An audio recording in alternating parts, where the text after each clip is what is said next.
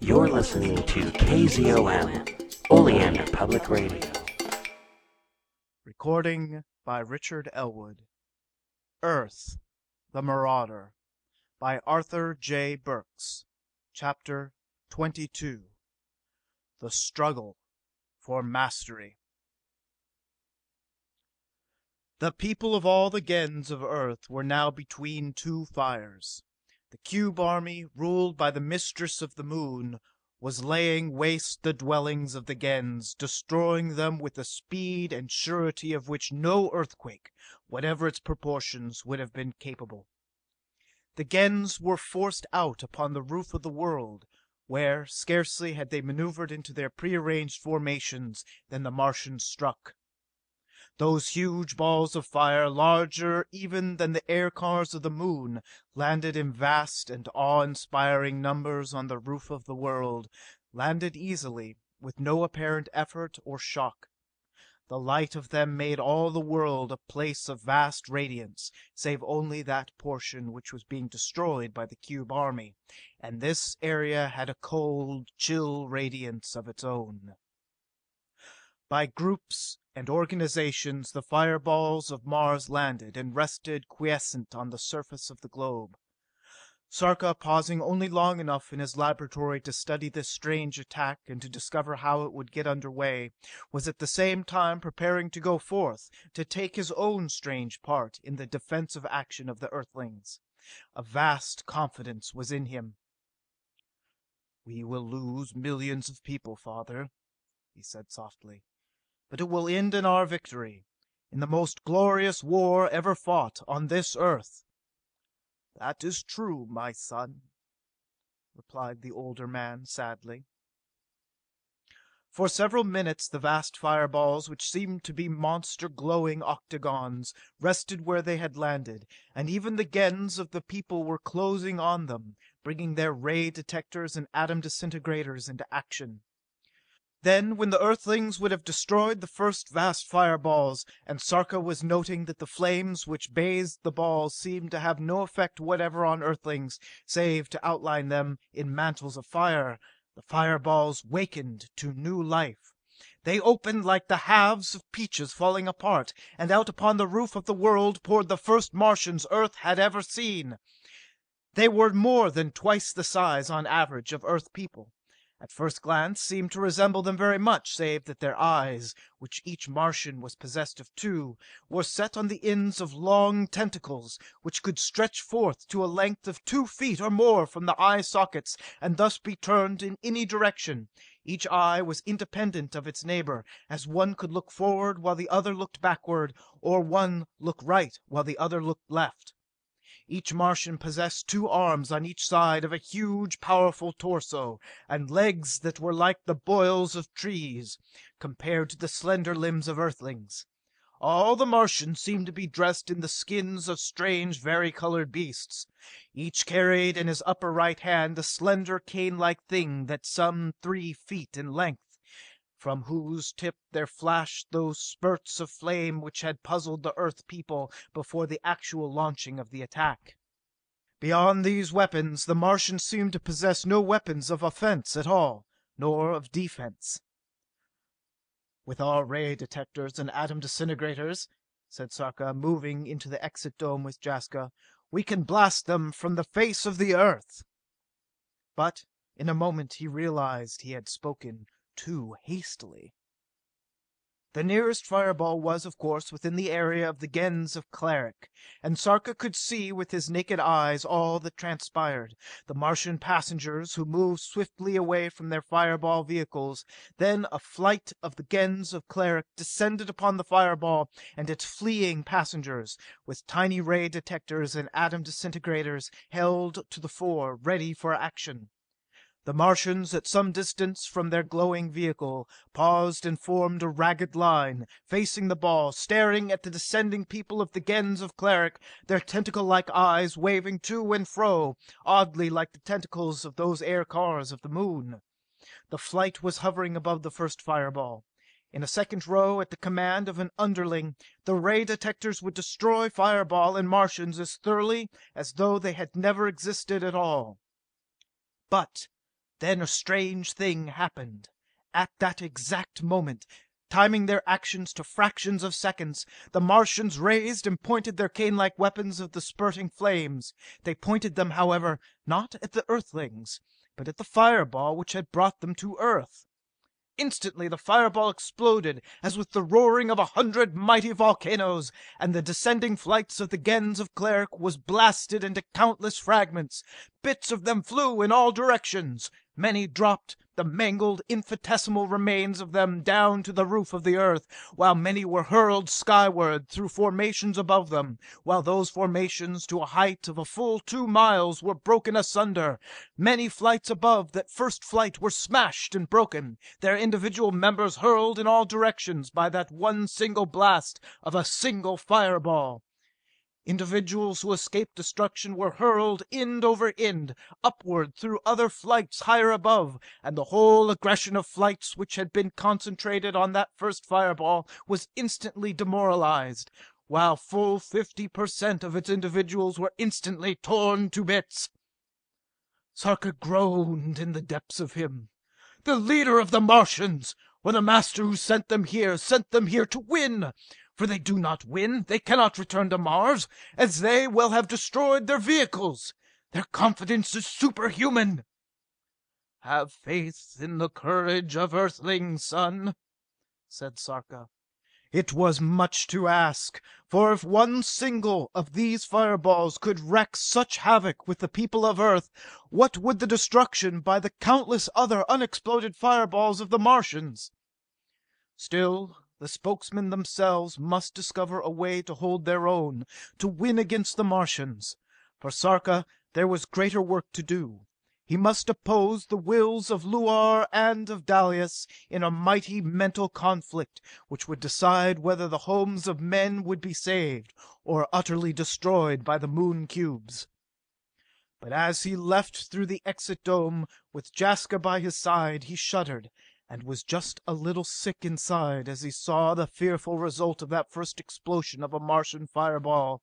Bits of human wreckage were scattered over the Earth for a great distance in all directions from where the fireball had exploded, and at that spot a gigantic crater had been torn in the roof of the world, going down to none knew what depths. Even the Martians here, only to consolidate positions which had passed the demolition of the Moon cubes, were capable of demolitions almost as ghastly and complete as those of the cubes.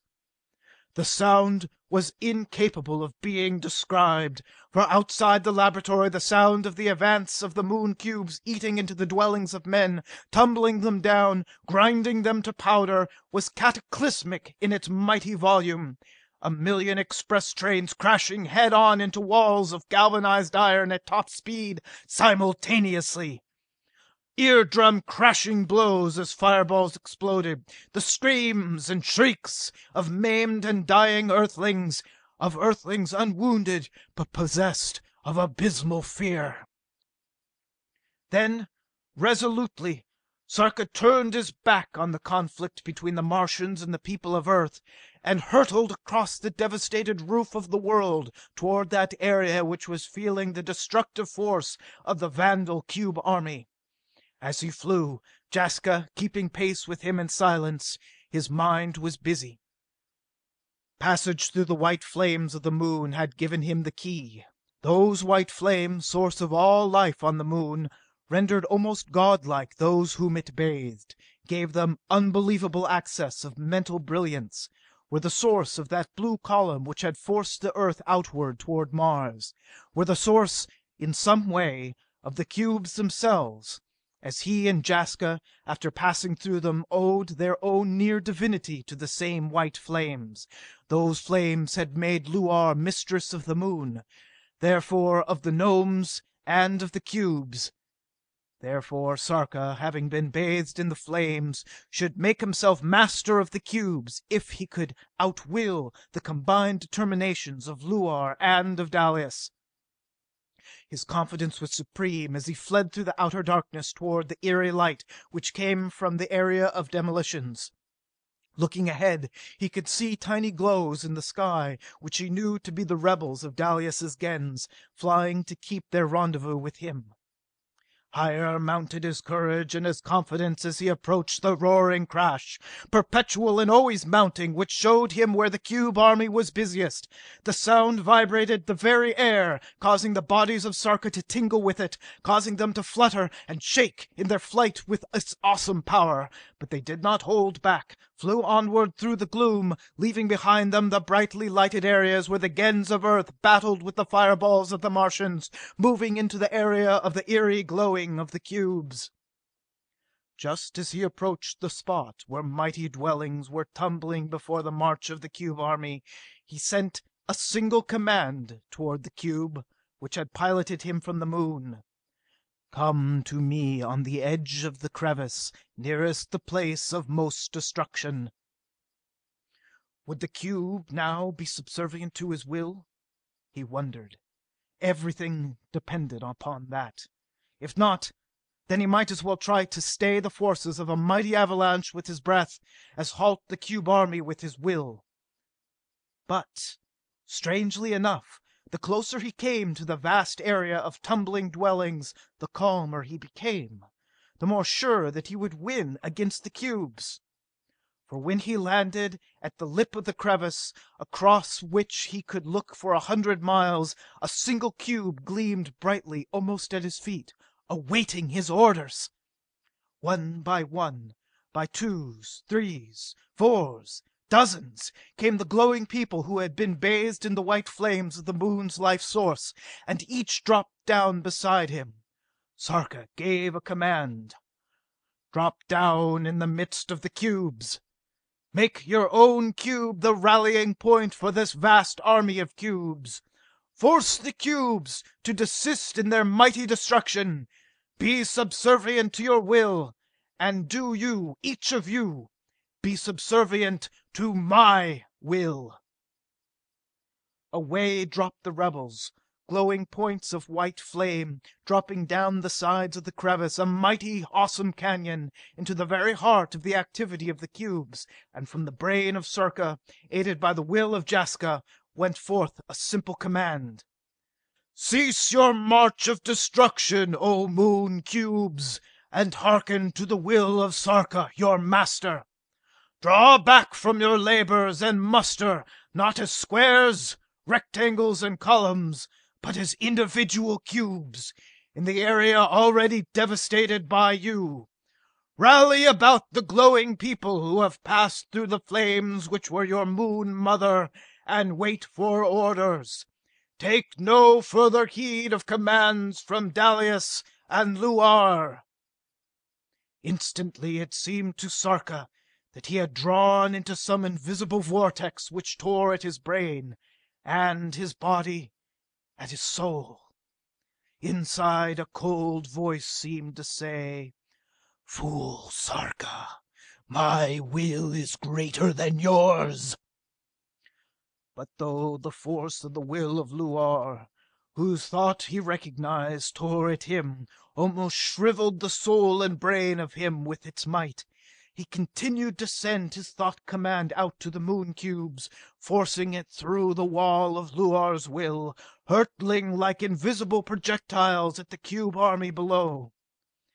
Exaltation possessed him, buoyed him up, gave him greater courage and confidence as the moments passed, for even as his being concentrated on the will command to the cubes, his senses told him that the mighty sound of destruction was dying away, fading out.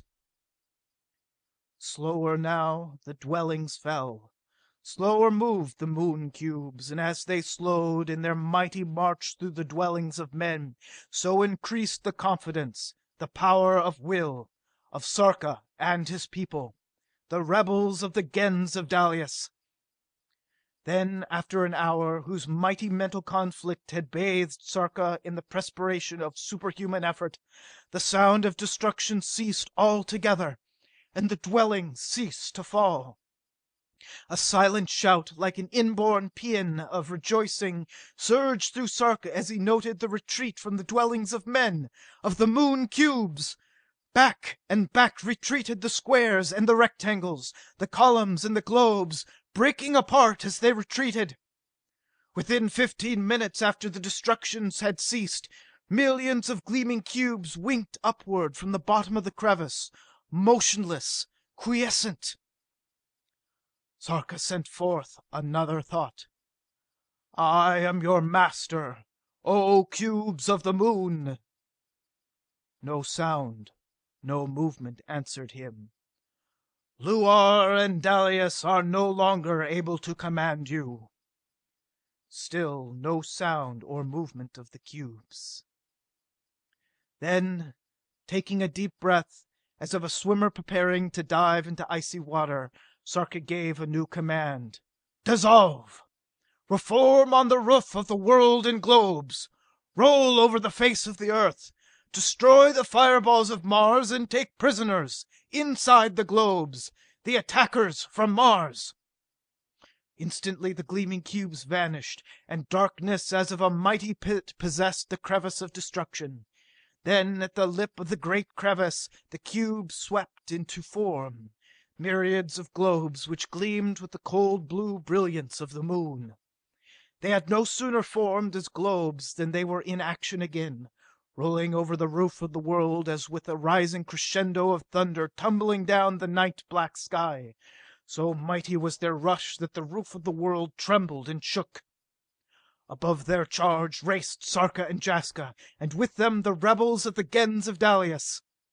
All were present when the cubes crashed into the fireballs from Mars, swept the Martians within themselves as prisoners, held them securely, and continued on, destroying the fireballs in myriads. Here and there fireballs exploded on contact, destroying the globes, which immediately reformed again as though the explosions had not been felt at all. Sarka had won the allegiance of the Moon cubes, which had defeated and taken prisoners the Martians, destroying the vehicles in which they might have returned to Mars. And as realization came, darkness settled over the roof of the world, the last flare of Mars faded and died. This done, the cubes formed in mighty rows, facing the laboratory of Sarka. His heart beating madly with exultation, Sarka studied them. Then he stepped into the observatory, gazed away across the space which separated the Earth from the Moon, sent a menial message winging outward. Luar! Dalis! Faintly, fearfully, came the answer. We hear, O Sarka. Shift the blue column away from the Earth. Do not interfere as we return to our orbit about the sun. Obey, or I combine the total wreckage of Mars, the Earth, and the Moon in an attack against you and your Martian ally. Inform your ally that their people will not return, that the Earth has need of them, but that 2 Gens of Earth will be received by Martians in perfect amity, and these Gens allowed biding places on Mars. Unless your ally obeys, the Martian in my hands will be destroyed. In an hour the answer came, the snarling thought answer of Dalis. We hear, we obey, but Dalis is never beaten while he lives. His day will come. Sarka found himself feeling even a little sorry for the sorely beaten Dalis, but his face was grim as he sent another command to the people of Dalis who had passed through the life source of the Moon. Take command of the cubes and force them to repair the damage which has been done to the dwellings of men, to repair them completely over all the face of the Earth. As the glowing people hurried to obey, Sarka softly asked his father, "But what shall we do with the Martians?" Sarka II smiled. "Release them, and send them to the lowest level, where, guarded by the cubes, they will be sent constructing fireballs like those in which they arrived for the use of Earth, if Dalis or the Martians ever attack again. And son..." "Yes, O my father?" asked Sarka softly. "I have another suggestion for the employment of the cubes.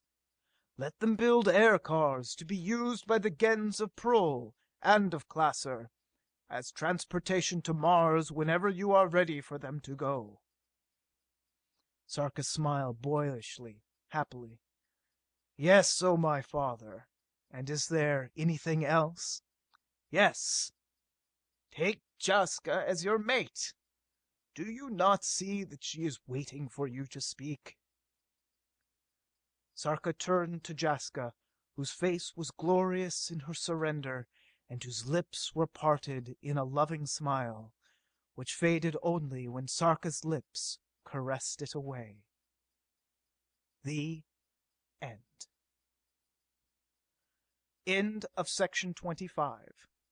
Recording by Richard Elwood.